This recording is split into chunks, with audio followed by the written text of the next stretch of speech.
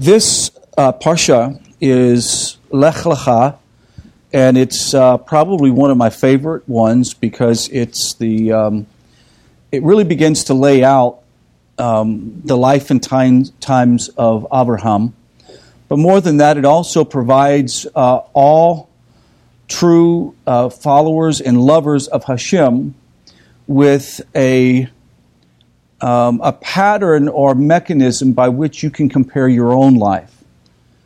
As we have been watching this news cycle with all of the stabbings and the things that are going on in Israel,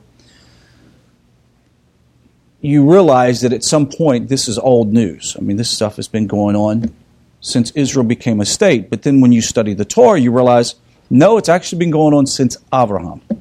There's always, the story of the Jewish people have always been about struggle, has always been about having a difficult time doing what you're going to have to do. And in the story of Lech Lecha, in the story of Abraham, we have to ask ourselves the question, why did God select or choose Abraham? It says in the text, later on in the portion, God says, I chose you because you will teach your children and they will obey the commandments. And of course, Abraham obeyed all of those commandments as well. I was listening to Rabbi Yosef Mizrahi the other day, and he was talking about why is it that the Jewish people have to struggle so much? Why do it seems that God is so hard on them? What's the purpose behind that? Why is he so hard? And he explained, he says, if you were to walk outside and see your son or daughter with a group of young people doing drugs, you would walk over, give them a smack, and tell them to go home. You wouldn't probably even acknowledge the rest of the kids that are sitting there. Why? Because that's your daughter or your son, and you have high expectations of your daughter or your son. God told Israel and told Abraham that he loved Israel above all of other people. He picked Israel first. He loved them. And it wasn't because they were a mighty nation. It wasn't because that they were the wisest people. It's that they were willing to accept a contract and to do the will of God, and also accept the consequences if they don't fulfill the will of God. In this Parsha, I would like to title it, Know What You're Fighting For. Know What You're Fighting For. The story is going to be in Genesis 10:14, and if you wouldn't mind reading that for me, that portion, I would appreciate it. Genesis 14. And it happened in the days of Amraphel, king of Shinar, Arioch, king of Eleazar, Kedorlaomer, king of Elam, and Tidal, king of Goyim, that these made war on Bera, king of Sodom, Birsha, king of Gomorrah, Shinab, king of Admah, Shemaber, king of Zeboim, and the king of Bela, which is Zoar. All these had joined at the valley of Siddim, now the Salt Sea. 12 years they served Kedorlaomer, and they rebelled 13 years. In the 14th year, Kedorlaomer and the kings who were with him came and struck the Rephaim at Ashtaroth Karnaim, the Zuzim in Hum, the Emim at Shavah Kiriathim, and the Horites in their mountains of Seir. Now go ahead and skip down to verse 10. The valley of Siddim was full of bitumen wells. The kings of Sodom and Gomorrah fled and fell into them, while the rest fled to a mountain. They seized all the wealth of Sodom and Gomorrah and all their food, and they departed. And they captured Lot and his possessions, Abram's nephew, and they left, for he was residing in Sodom. Okay, that'll be good for now. After Lot departed from Abraham and settled in Sodom, 4 kings went to battle. We heard these kings' name against 5 kings in the area and defeated them. The scripture makes this point pretty clear that it was a great, very decisive battle. I mean, it was very devastating, so devastating that the whole wealth of the area was transferred to these kings. Now, mind you, the way we fight battles today, we don't plunder whole nations when we do this, because there's laws of land warfare that keep you from doing it. But back there in that time, you didn't have professional paid armies, so the way you paid your army was you plundered and took all the wealth and you distributed amongst your military and your commanders, etc. In this situation, Abraham is told about this battle, and he's also told of the capture of his nephew Lot. Now, the text in the original text addresses Lot as a brother, not as a nephew. And why would you think he's addressed as a brother? Well, it's because he's of the same lineage, the same tribal affiliation. That's why he's called a brother. Abraham set out to rescue his nephew and advanced as far as Hobah, north of Damascus, which, if you'll know where Damascus is, you think of Syria. So imagine he traveled all the way up into what is now modern-day Syria to fight this battle. It's very far from Sodom. Sodom is where the Dead Sea area is in Israel, if you can think of that. Genesis 14, 13 through 16, if you would not mind reading that for me, I'd appreciate it. Then there came the fugitive and told Abram the Ivri, who dwelt in the plains of Mamre, the Amorite, the brother of Eshcol, and the brother of Aner, these being Abram's allies. And when Abram heard that his kinsman was taken captive, he armed his disciples, who had been born in his house, 318, and he pursued them as far as Dan. And he, with his servants, deployed against them at night and struck them. He pursued them as far as Hobah, which is to the north of Damascus. He brought back all the possessions. He also brought back his kinsman, Lot, with his possessions, as well as the women and the people. Okay, that'll be good. What is the significance of Abraham and his retainers relying to rescue Lot? You would think if there was some type of bad blood between Lot and Abraham, in the sense that Lot took the lands of fertile lands and Abraham went further east, maybe there was sort of a family feud that took place, and Lot would say, that's his problem. He needs to deal with this. Something bigger is going on. Relying to this cause can be seen as personal in some levels, an obligation to one's family member. We all know that you can argue with your sibling or you can argue with your family member, but doggone it, nobody else is going to fight with them because you're going to get it. And so in general, this is it here. Not to ignore your own kinsman. According to Isaiah 58:7, the Torah very much, or the Tanakh very much tells us that you are not to ignore the plight of your family members. When we talk about family members, we're not just talking about your blood kin. We're talking about people within either your community or your tribal affiliation or your national identity. Several verses of Scripture stress the family connection between Abraham and Lot. We talked about this last week. Indeed, Lot was the son of Abraham's brother, we find in verse 12. But when Abraham learned of Lot's plight, and he had realized he had been taken captive, he realized that he had no choice but to go after and rescue Lot. Lot is referred to as Abraham's brother in verses 14 and 16. From this, the Midrash learns about Abraham's fine qualities, and it's found in the Midrash in Tanhuma Berber, and it says about Parshah Lech Lecha. It says, Abraham heard that his brother had been taken captive, Genesis 14:14, but was he Lot's brother? Rather, this is evidence of Abraham's modesty after all the altercation he had with him, for it is written that there was quarreling amongst the herdsmen of Abram's cattle and those of Lot's cattle. This is found in Genesis 13:7. Abraham did not call to mind the quarrel, but called him brother, for it is written, for we are brothers. Genesis 14:8. The disagreement between Abraham and Lot had not been personal. It was just a practical thing. Look, our herdsmen are having arguments amongst each other. We're having some issues with our cattle getting mixed. Let's part company. This is not a personal thing. Lot journeyed eastward, and thus, of course, Abraham parted the other way.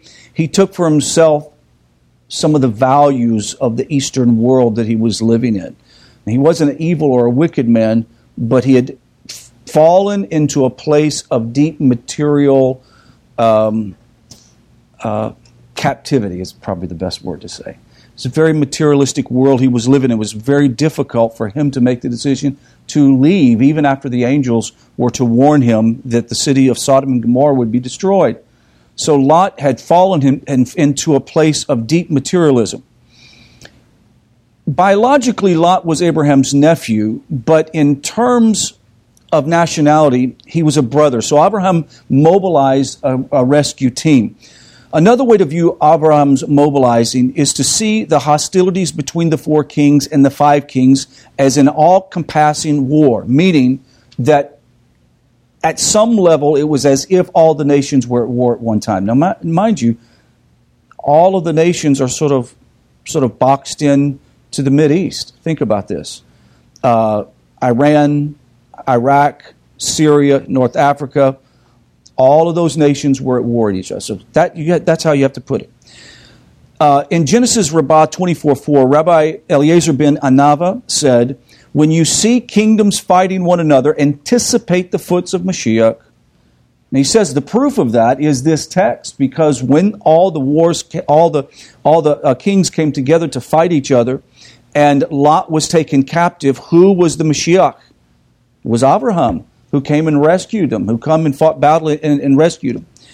Redemption came from the hand of Abraham. The war was connected with the world of progressing and developing. Note the use of such an expression as footsteps of Mashiach and the redemption coming to Abraham. The descendants of Lot would be Moab, who is Ruth, right? Those are the descendants of Lot. Was destined to come, and later the Mashiach, son of David, would also come from Lot's family. Thus, it is absolutely essential to save Lot. Why did Abraham save Lot? He knew what he was going into battle for. He knew that it was essential that Lot is saved. Now, the Midrash continues to say that Lot knew that this is where the great king would come from. This is where the Mashiach will come from, is from the descendants of Ruth. And Lot, if not rescued, this would at some level affect the outcome of the future world. It also says in the Midrash that the 4 kings knew that this was the case, and that's why they captured Lot, was to somehow avert the whole thing so that there isn't one that comes at the final time to destroy the world. Now, how they know all that can probably be explained by somebody a lot smarter than I. It says, the kings of the earth take their stand, and the regents intrigued together against the Lord, against the anointed. Psalm 2:2 is the text that is used. So it seems that the kings decide to come together to fight against God. Now, isn't that the same thing that Nebuchadnezzar did? Almost the same thing, right? Well, in this situation, we are reminded by another text that says, by Rabbi Chaim ben Attar, author of a book called Or Hayim, explains why Abraham did not make a peaceful overture to the 4 kings before setting out to fight them. He says in this commentary this. Now, we knew it was customary for Israel to give a warning and say, look, if you'll give up, everything will be fine. So the reason that being that they knew who Lot was and that he was Abraham's nephew, as is intimated by Scripture, saying Abraham heard that his brother had been taken captive. This indicates that they took him captive because they knew he was Abraham's relative. They knew. It's like, it's a no-brainer. Let's take him. We know who Abraham is. And thereby they showed themselves to be Abraham's enemies. Therefore he pursued and defeated them. Abraham's involvement in rescuing Lot radically changed the course of war and brought a great victory to the kings of the land, who understood as well this was more than just rescuing a private individual. It was about bringing stability back into the world. It was Melchizedek, which is Shem, who was the king of Salem, blessed Abraham upon the conclusion of the war. And he used these words in Genesis 14:19. He says, "Blessed be Abraham of God Most High, creator of heaven and earth." Now, there's a little midrash on Abraham mustering up his troops, and I thought I would share this with you. It says, when one enlists to perform an important objective of great value, be it an obligation of a personal, familiar level, of a family level, to be on the national level, one must act out of a sense of obligation concerning the objective itself. Meaning altruistically and not out of some narrow self-interest. Meaning that you got to know what you're fighting for. You have to know what you're fighting for. Now, you ask a lot of soldiers who go to war, and very rarely will they say, I've gone to war and I'm fighting beside my comrades because I'm fighting for our president or I'm fighting for our Congress. They really never say that. What do they say? For my buddy. They know. They have a very, I've got to stay alive, I've got to keep my buddy alive. They're very focused on what they're doing. With that being said, also this lesson can be learned from the patriarch Abraham according to the interpretation appearing in Midrash Tanhuma. It says, what is meant by Abraham when he says he took silver and gold and covered them? It's interesting. He says, then he said to them, you know we are going out to war for the purpose of saving lives. This is according to Midrash. So Abraham was saying, look, yes, we're going to get a lot of money, a lot of loot. We're going to take the wealth of the four kings, but that's not why we're doing this. We're doing this to save the situation and to bring Lot home. We're doing this because it's an important mission. But they did make a lot of money. We'll continue on. It says, do not set your eyes on riches, lest you think it is for silver and gold. Consider the verse which he says, he covered them with silver and gold. As it says, there were wings of a dove sheathed in silver, its pinions in fine gold. Psalm 68:14.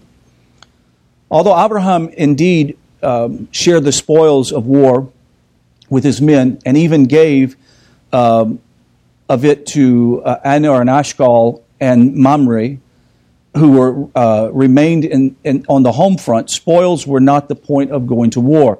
The war was for the sake of saving lives. Abraham's force was very small in comparison to scale. Let me just stop for a second and to remember and to remind ourselves of Israel's struggle in war over the last 68 years. It's been maddening. In just about every case, they were far more outnumbered in battle and seeming to be at some level very much at the mercy of whoever they were going to be fighting, all the way up to the Gaza war. Now, they weren't necessarily outnumbered, but clearly they were outnumbered in public opinion. And there's a video I think I posted up and sent you guys on Facebook talking about the miracles of Gaza. An amazing story. But ultimately it comes down to this.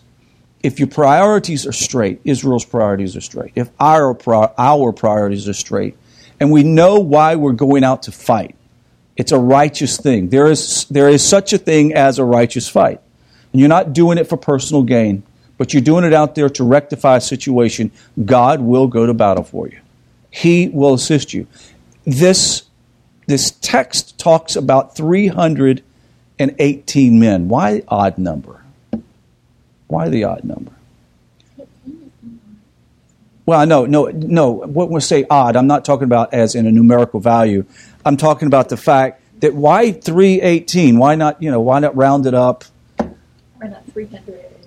Yeah, 320, right? Right? Yes. Hamash says the Talmud offers a midrashic interpretation that the 318 warriors whom Abraham mobilized consisted of one person, Abraham's loyal servant Eleazar. He was equivalent to 318 people, as indicated by the numerical value of his name, which equals that number.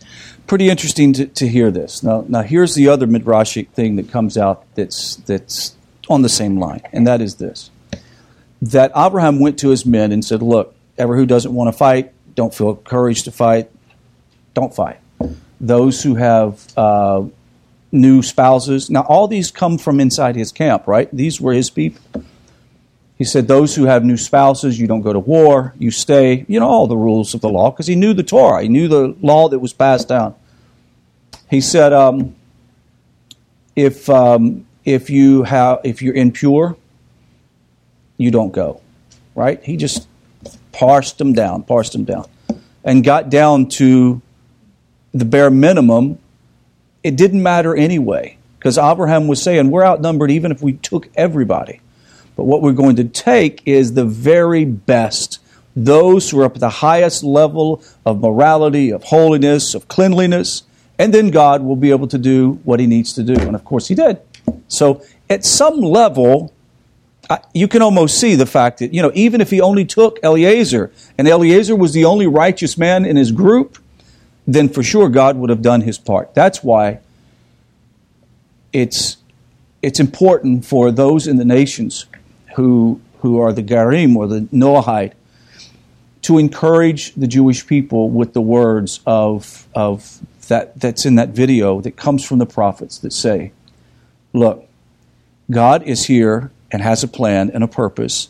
If you will just do your part, God will do the rest. Don't worry yourself how you're going to fix the problem. Worry about how you're going to fix yourself, how you're going to do tshuva. And until complete tshuva takes place in Israel, this is going to be a problem. It's not going to be solved by Congress, not going to be solved by missiles, it's not going to be solved by a new peace plan from John Kerry. It's going to happen when Israelis begin to repent and truly live a righteous life. Now,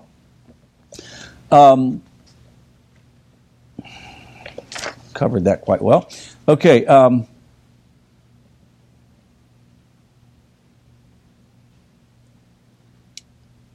According to the Amora Rav, Abraham prepared his men for battle spiritually. This is an interesting concept.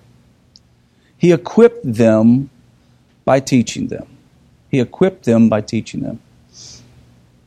In that video, I was noticing that all of the number of young men that did tshuva during that time, during the Gaza war, you can see them putting on tzitzit. You see them wrapping tefillin. Beautiful, beautiful sight. At one point, tears come to my eyes when I realized that this is what Abraham did with his men, that they all became higher elevated spiritually. He taught them. He gave them something of value to protect them. And it would almost at some level be like bringing the ark into battle, if that makes sense.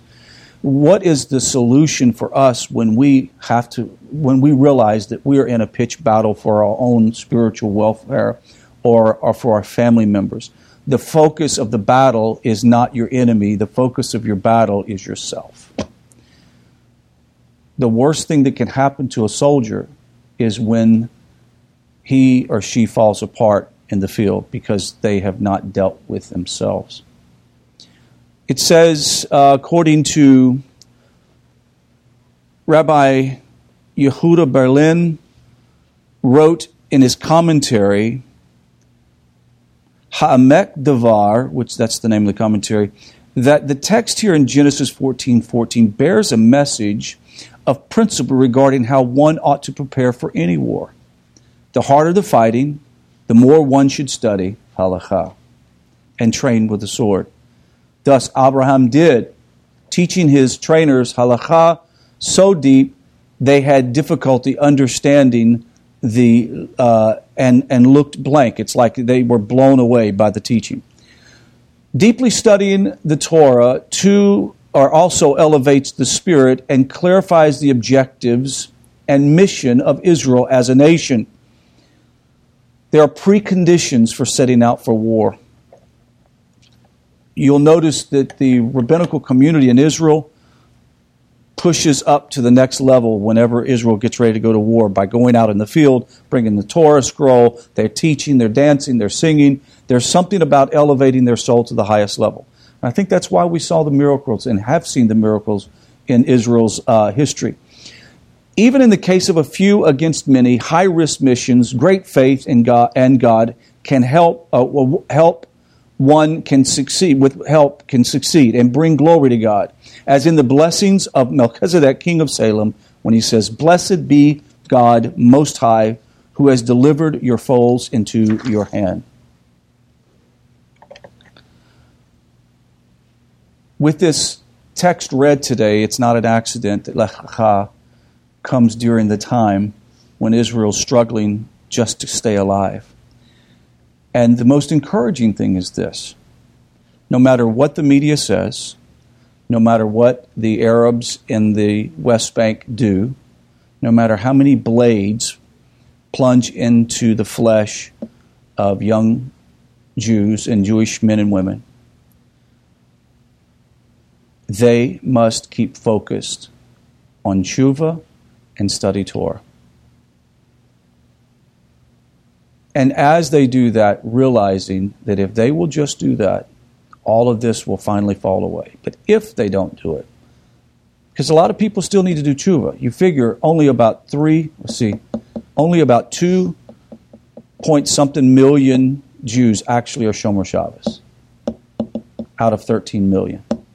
A lot of tshuva needs to take place. So you and I need to know that we're going to have to join into this spiritual battle. This is not a battle of knives and guns. It's a battle of souls. It's about transforming our lives and walking at a higher level and elevating Torah to its highest place. And what's so beautiful is in the time of all of this darkness that is taking place in the world, in which it seems like that nations are fighting nations and kings against kings, something covert is happening under the surface in which so many people are being awakened, their soul, and they're returning to Hashem, and they're taking upon the yoke of Torah, and they're believing in the one God of Abraham. And that's just the nations. Not talking about the number of Jews who have done tshuva and decided this is it. This is it. We have to do what we have to do to make things right. We're living in a most incredible period of history, and we're seeing it unfolding. Who could have ever predicted that Russia and China would be in Syria right now?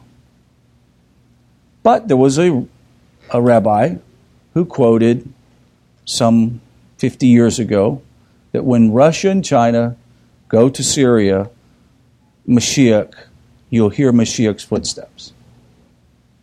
So think about it for a second. We're at the age of Mashiach right now. So don't get discouraged, guys. Don't get upset.